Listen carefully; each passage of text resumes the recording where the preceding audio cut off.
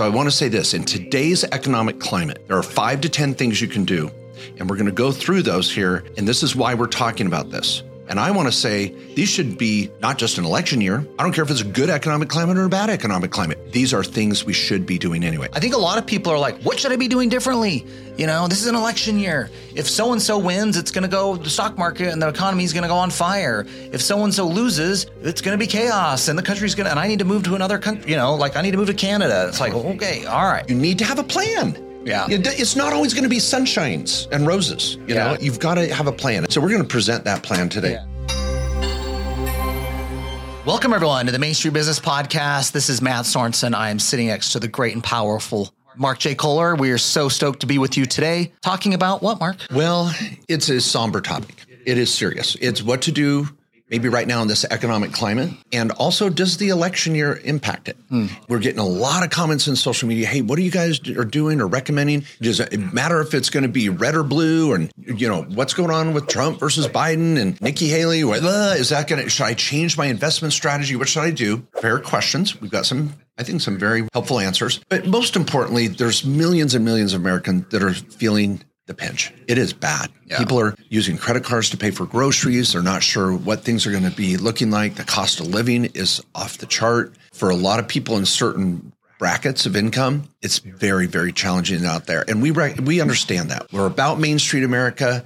Matt and I both grew up in simple homes with hardworking parents. I grew up on a farm. Matt was in the suburbs. Both of our parents were business owners and real estate investors, also had W-2s at times. And we just really have a lot of life history too that we hope will impact this, but lots to share on this. Yeah, I think we're in the trenches too as business owners and just how they're trying to make good decisions. But we've also had the thousands of consults with clients, seen what works and what doesn't, and also been through some years where it's been tough. You know, and had some scars ourselves and some lessons we've learned there. So let me hit the first thing, though, about the election year thing, because I just have an opinion about that. There's differences of opinion about this when you bring up election, obviously. Yeah, Matt and I have some good political debates, by the way. Not that, I mean, I think we're both business owners and we like good business policy, but we'll leave it at that. But yeah, the politics of it is tricky. I think a lot of people are like, what should I be doing differently? You know, this is an election year. If so-and-so wins, it's going to go, the stock market and the economy is going to go on fire. If so-and-so loses, it's going to be chaos and the country's going to, and I need to move to another country, you know, like I need to move to Canada. It's like, okay, all right. Now, Peter Mallouk, someone I listen to on this stuff, very smart, award-winning investment advisor. He's done all the statistical research on it. He said, it makes zero difference. Whatever party's in power, he says every year, election year, and this guy's been doing it for 30 years, my clients go berserk, and my message to them, what are we going to do in an election year? The same thing we did the year before. It doesn't move the needle. And so the focus on it, I think, is a lot of wasted energy. There's different policy things we care about as Americans that get us excited one way or the other on what's going to happen on election day. But from a financial standpoint, don't create more chaos in your life by making poor decisions or emotional decisions, knee-jerk decisions, or political decisions, I should say, too. And some people are like, I'm going to leave the country, you know. Okay, come on. All right. Settle down. All right. And I got those. I've had those conversations with clients. You know, I need to give up my U.S. citizenship. Can you guys help me with that? Okay, slow down. Yeah. So the first thing my message is going to be, let's not overreact. Now, there's a lot of things in this climate. It's a weird economy right now where I think there's been some winners and losers, obviously. It's a strong economy, but there's definitely been pressures in certain areas, and a lot of people have certainly felt it. Yeah, and we've got a list of probably 10 different things here we're coming to. But we got to get this right out of the gate. So I want to repeat that name, Peter Mallouk. He's got a great book. He's co-authored with Tony Robbins as well. Yeah. Please do some Amazon book searches. Pick up his book. I think it would be it's very sound, good policy reading. And you know what? His message is very similar to the Warren Buffett's, the Tony Robbins, the Dave Ramsey's, just the Wolf of Wall Street that was interviewed recently on what program? Who was out there on the extremes is now back. I love how you quote him. I'm always like, wait, what? Yeah. Well, he's out there saying, here's what I learned. Don't do what I did for those years. And it's all back to sound, quality, long-term investing. Be careful. Now, I've got an example for you. This is good. Okay, everybody, this is super good, because sometimes when the storm clouds come, we can make knee-jerk reactions that just really can destroy everything we've been building for years. 2 words: waste management. Now, okay. For some of you that may have been following the news, 2 weeks ago in Phoenix was the Phoenix Open Waste Management. Now, this has been around since 1937, and the Thunderbird Club is the one that established it, has had a lot of success over the years with this really cool golf tournament. And corporations come around from around the country, around the world to schmooze and have fun. And this is one of the more party type PGA events. Some of the players don't even like coming here because it's nuts on the 16th hole, yada, yada. But it's been a lot of fun. The last couple of years, this has been a great experience. Well, what happened this year? So in the middle of this week-long event, essentially, I won't get into too many details, Phoenix. It is like, Garden of Eden in February every year. But not this year. The storm clouds came. Now, again, this could be some economic, let's look at the metaphor here. It could be some economic challenges. It could be an election year. But the storm clouds came. And if you want to start reading the news clips, they were actually interviewed the president of Thunderbird yesterday, and he said everything's on the table. He goes, it was a disaster. So here's what happened. Knee-jerk reaction. Wednesday, rain clouds come. You were there on Wednesday. I was there on Friday. Cold, and the rain clouds came. They postponed the course. It was mud and water and everywhere. And people and corporations had spent thousands and thousands of dollars to be there, and it was a disaster. And so knee-jerk reaction, do we give people money back? What do we do? They didn't have a plan. And they said, we'll just let them come back tomorrow. Okay. That was their theory. We don't want to give them their money back. Millions of dollars in corporate sponsorship and tickets sold. We're just going to, you know what? We'll spread them out over Thursday and Friday, and they can come back. We'll let them come back. And so I was there Friday. It was like Disneyland times 3. It was insane. It always is chaos and busy there. Yeah. It was next level. Yeah. And so what happened though on Thursday and Friday? Intermittent weather. Continued knee-jerk reaction. Got to solve the problem. Got to make major changes. Not stick to the tried and true procedures. Saturday, by 9 a.m., they just opened the doors. They just said, everybody come in, let's just come have a great time. We don't want to give money back, just come. And they estimate over 30,000 people that weren't even ticket holders because everybody was calling their friends, get over here, the doors are open. They estimate over 500,000 people on the course. And it got chaotic. I had some kids that were there. I didn't go Saturday. I was there Friday. They said it was apocalyptic. It was, they thought it was almost like CGI. How do you get that many people in that small a space? And what is everybody doing? They're drinking. They're pissed. I can't see golf. It's nuts. And it was, a lot of those sponsorships is free alcohol. It was off the charts. Now, some of you were like, I got to get on YouTube. I got to read on this. But in the story ends where at 2:00, the cop said, this is going to turn into something very, very bad. And the police chief said, I don't want to be the next resignee, next one to resign, says no more alcohol. So they shut all the bars from corporate to all the booths, everything, said no more alcohol at 2:00. And the fire chief was in on this and they said, that'll get rid of everybody. And it did. Everybody's like, I can't get a drink. I'm not here for golf. I'm out of here. And so by 5:00, it started to dissipate and they said, no one else can come in. Well, I had a friend that flew in a client on a private jet that day for the event. They'd spent thousands of dollars to take him to the corporate booth for the Saturday afternoon. Big deal. We're getting to the final pieces of this tournament and couldn't even get in. And they'd spent thousands. So you have corporate sponsors that are now blocked from coming in. People, you watch the YouTube video sliding in mud and jumping in the lake. I mean, it was chaos. And so, but the moral, so anyway, we're going to see what's going to happen. There's going to be some fallout. But the moral of the story is, and thanks for letting me explain this because I really is going to set the stage for our list, is you don't overreact. Yeah. You don't knee jerk. You have a plan. Mm-hmm. And that's what this podcast is about. I hope that was somewhat interesting, but it's just been fascinating how you need to have a plan. Yeah. It's not always going to be sunshines and roses, know, and you've got to have a plan. And so we're going to present that plan today, but I like that. But I don't know who said it, but it's always great to have a plan until you get punched in the face. Everybody's got a plan until they get punched in the face. Then what am I doing? I don't know if the Thunderbirds had a plan. Something happened. They definitely got punched in the face on Wednesday, and it was chaos throughout the week. But all right, well, I like that. I like the. But let's give you some things to make a plan and start thinking about this and be ready. Okay. We got the first 5. You client of mine, Hone, who says, I think he says, be ready so you don't have to get ready. Just be ready, I like it. All right, be ready, everyone.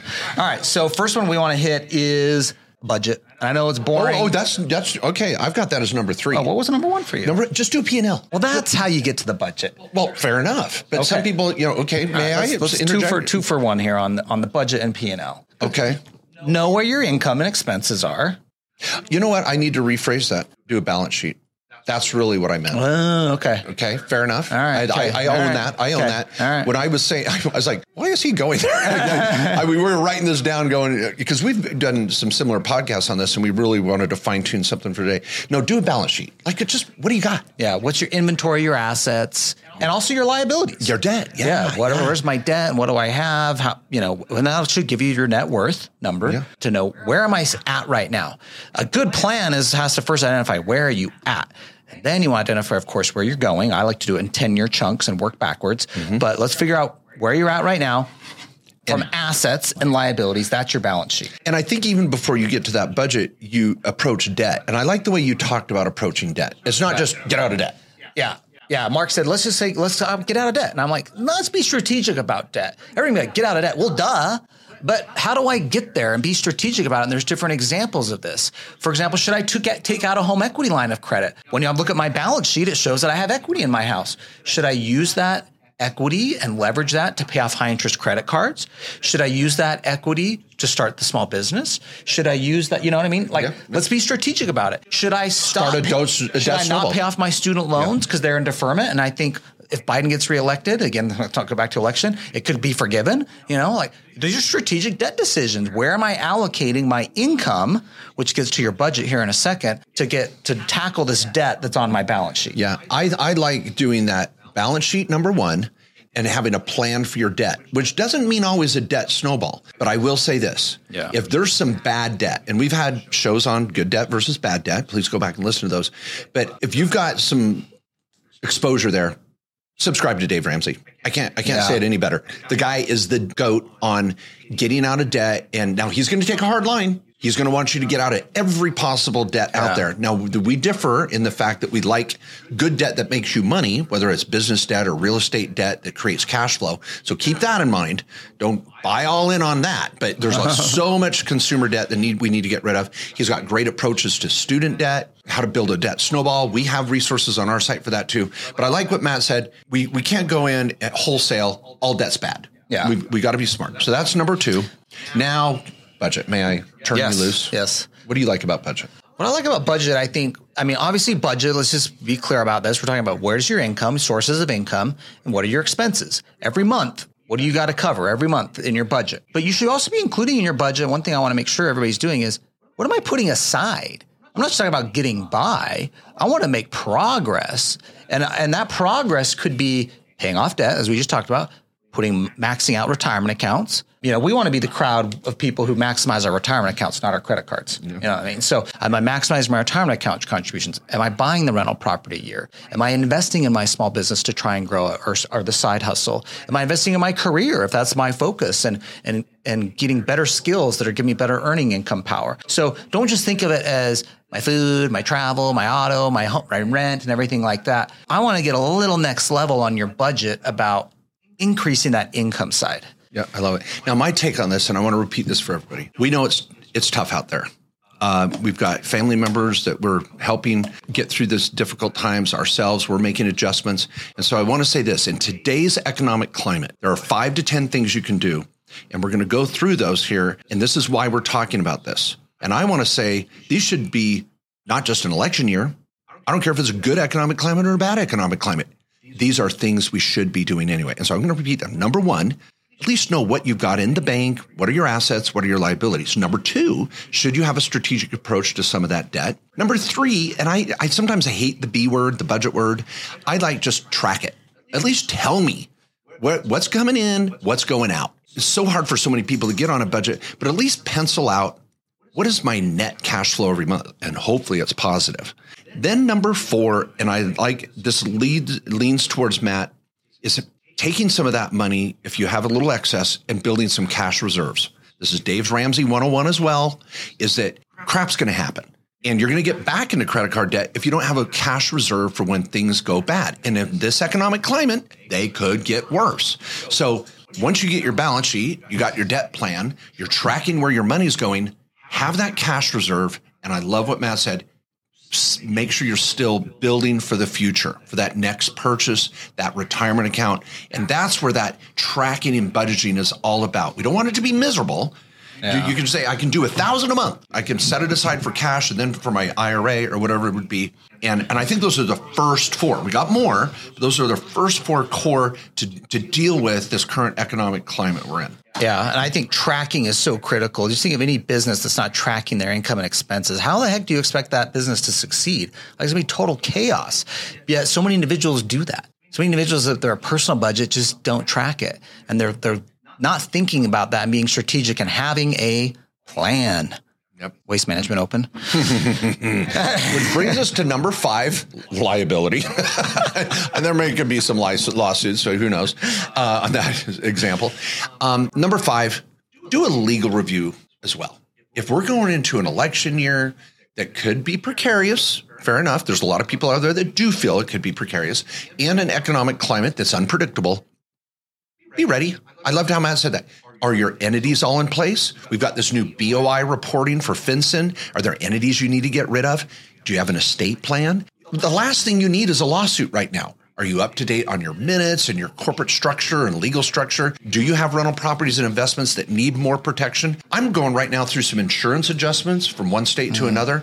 Do I have the right insurance policies? Am I overpaying for insurance? That's part of that legal review. Yeah. Am I lean, mean? And this is a circle of freaking wagons. Yeah. Circle them. Yeah. All right. Beneficiaries up to date on those insurance policies or bank accounts or retirement accounts. I've had life changes like that.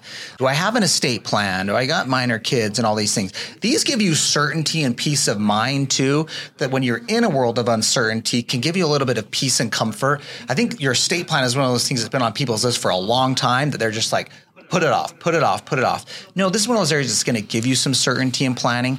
And so I like that. The other thing that's really unique for 2024 for any business owners, real estate investors with entities, is you have to comply with the new FinCEN rule, the BOI, Business Owner Information Report.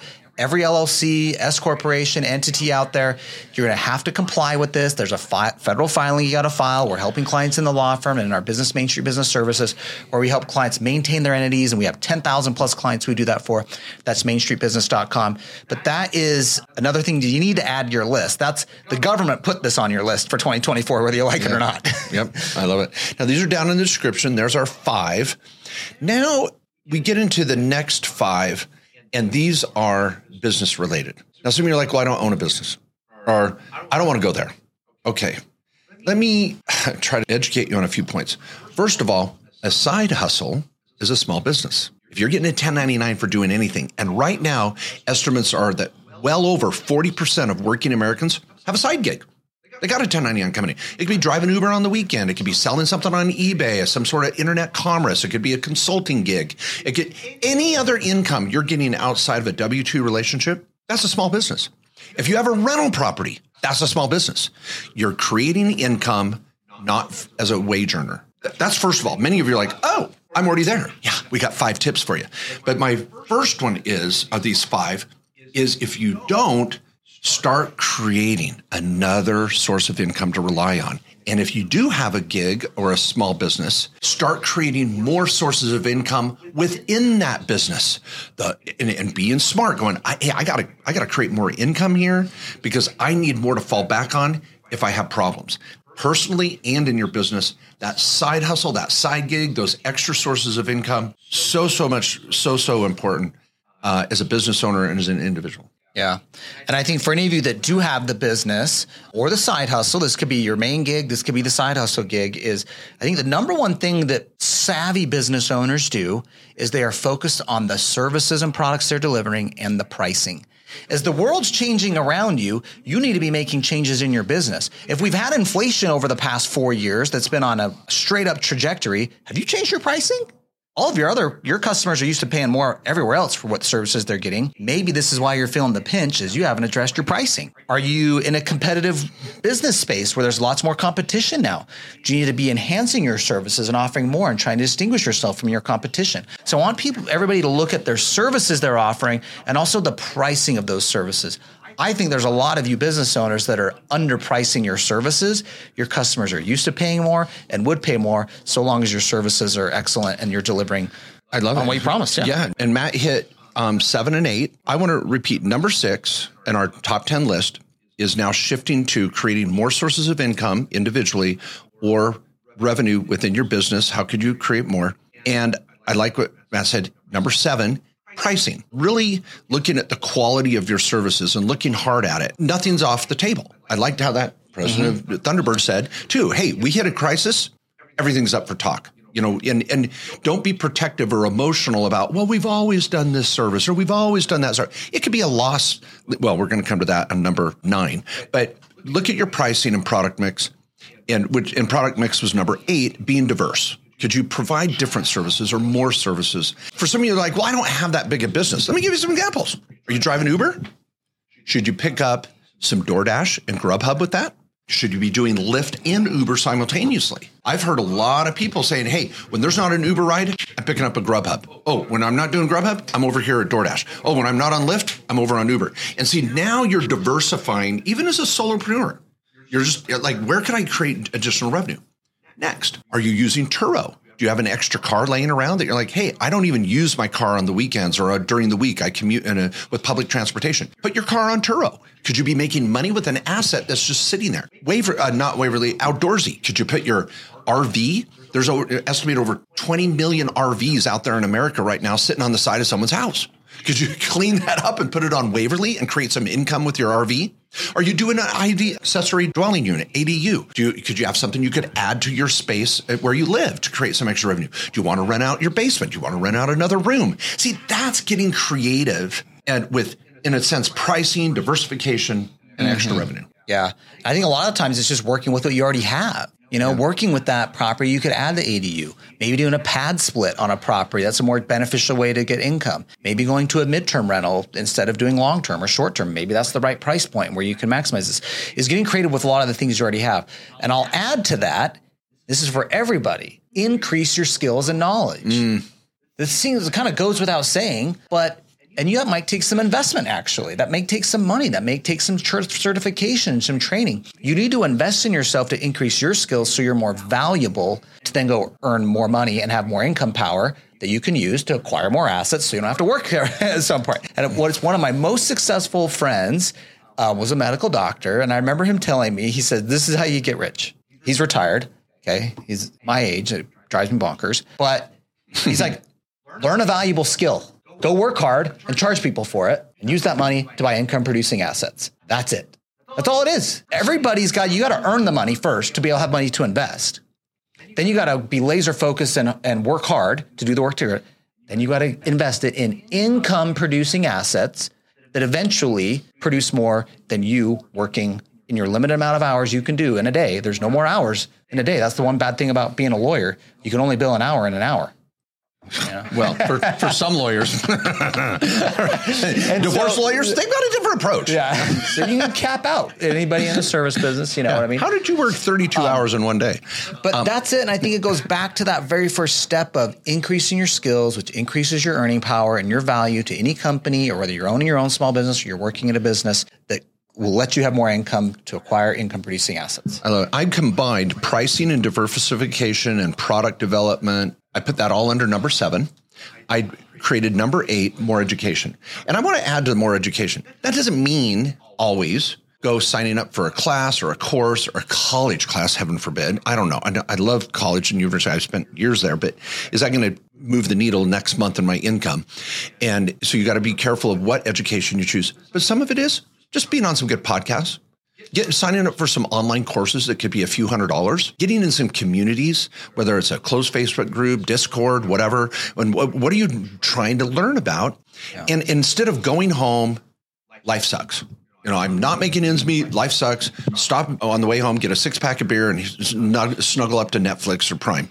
That's not increasing your education. And I think it doesn't have to be a big deal. Number 9.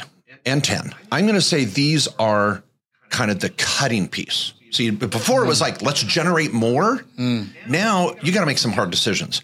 And so I'm going to say number 9 is maybe getting rid of some things that are low margin. They're not making you money. Come to find out, driving Lyft is not as good as Uber. I'm going to go back to Uber. Or Uber's not as good as Lyft. I'm going to go over there. Or maybe I've got a product in my landscaping business that's a waste of time. Doing fertilizing over here is not good. So you're going to do that. Or those family or friends who've been a customer of yours for years that you're charging that old price and you grandfathered them in. Stop. Yep. I love it. And let's unpack that as well as, and number 10 is just cutting costs. There may need to be some employees that need to go. There may be additional software. How many of you have gone and looked at what's hitting your credit card on a regular month of annual or quarterly or monthly fees for software and this, that, or another, and just showing some austerity. And that means getting rid of expenses I don't need and assets. See, we go back to the original balance sheet. Are you sitting on 2 4-wheelers or a jet ski or a boat that you use 2 weeks out of the year? Holy crap. In a climate like right now, maybe it's time to sell that and turn it into some income producing small business or another asset. So I just so tell me your thoughts on kind of low margin again and cutting costs. I just wanted to get those out. And the one thing on the kind of the low margin, this is a corollary to that. Or ancillary to that, adjacent to, sitting next to, related to that is some of you might need to hire an assistant. Some of you have low margin work that you're doing in your business that needs to be done, but your time could be better used providing the services, getting sales, marketing, whatever those things may be. And so hiring the people in your business to take things off of your plate that gives you more earning power to provide the services that have a higher return on your time. Wow. Low margin activity. Low margin activity. I like that. I'm going to write that down. When you come into work tomorrow, I'll be like, I ain't doing any low margin activity today. I'm worth more than that. Yeah. Oh my gosh, that is so good. Low margin activity. I just want to say, we don't want to let the pendulum swing too far either. Sometimes people just go a little too far. They start cutting costs that are actually watering down the soup. Stephen Covey in his first book, 7 Habits, told a number of stories are really exemplary of small business. And an example was a restaurant that wanted to increase margins. They were in a tight situation. They had a line out the door every day. And the owner said, well, I need to increase profit, so I'm going to water down the soup a little bit. And for a month or two, profits soared. Cost of food costs went down, profit went up. But then the line started to shorten. And pretty soon the business was gone because he had watered down the soup. And so whatever you're doing in cutting costs, it's about reallocating as well and looking at, am I pricing, diversification, product development, and not sacrificing your core value? Yeah, I love it. That's a great example. Let's end with soup. Okay. I love soup. All right. I am hungry. All right. Well, thanks everybody for being here. Hopefully this helps. 10 tips to survive this economic climate and an election year. And I think the first main theme of this was have a plan, get ready, no knee-jerk reactions. Let's see it coming. Yeah, and I love the planning part. Have a plan. I like writing down the plan, by the way, sticking to the plan, checking on the plan, updating the plan. Mark and I both carry our own strategic plans for our businesses and individually. Like mine's in my bag that goes with me when I travel or whatever. So one of my favorite things to do is check in an inventory when I'm on a plane or I got a moment to look in on things, on how things are going. Make a plan. Be intentional about what's happening in your life. And I think getting a plan on this can give you peace of mind. So whatever chaos is going on outside of you in the world, you at least have a plan for what you're doing. Perfect. Well, thanks everybody for sharing your time with us. Very valuable time. We hope this is part of your number 8 on your list, and that's staying educated and getting better and better at what you're trying to do. The American dream is alive and real. And I'm just going to say this. This isn't the first time we've had these challenges. Do we need to go back to 2008, the tech crisis around 2000? We could go back to, there's mortgage crisis. How many recessions have there been? Life goes on. How many world wars? How many? You just go back 100 years. Go interview your grandma. Go interview your dad and say, how bad is it? You don't have it bad. Yeah. I'll tell you how bad it is. Yeah, that'll make you feel good. Yeah. That'll make you're like, oh, okay. And so I think looking at the history will also tell you that, the sky's not falling. It's not great, but we can learn from the past as well. Yeah. All right. See you next time, guys. Thanks.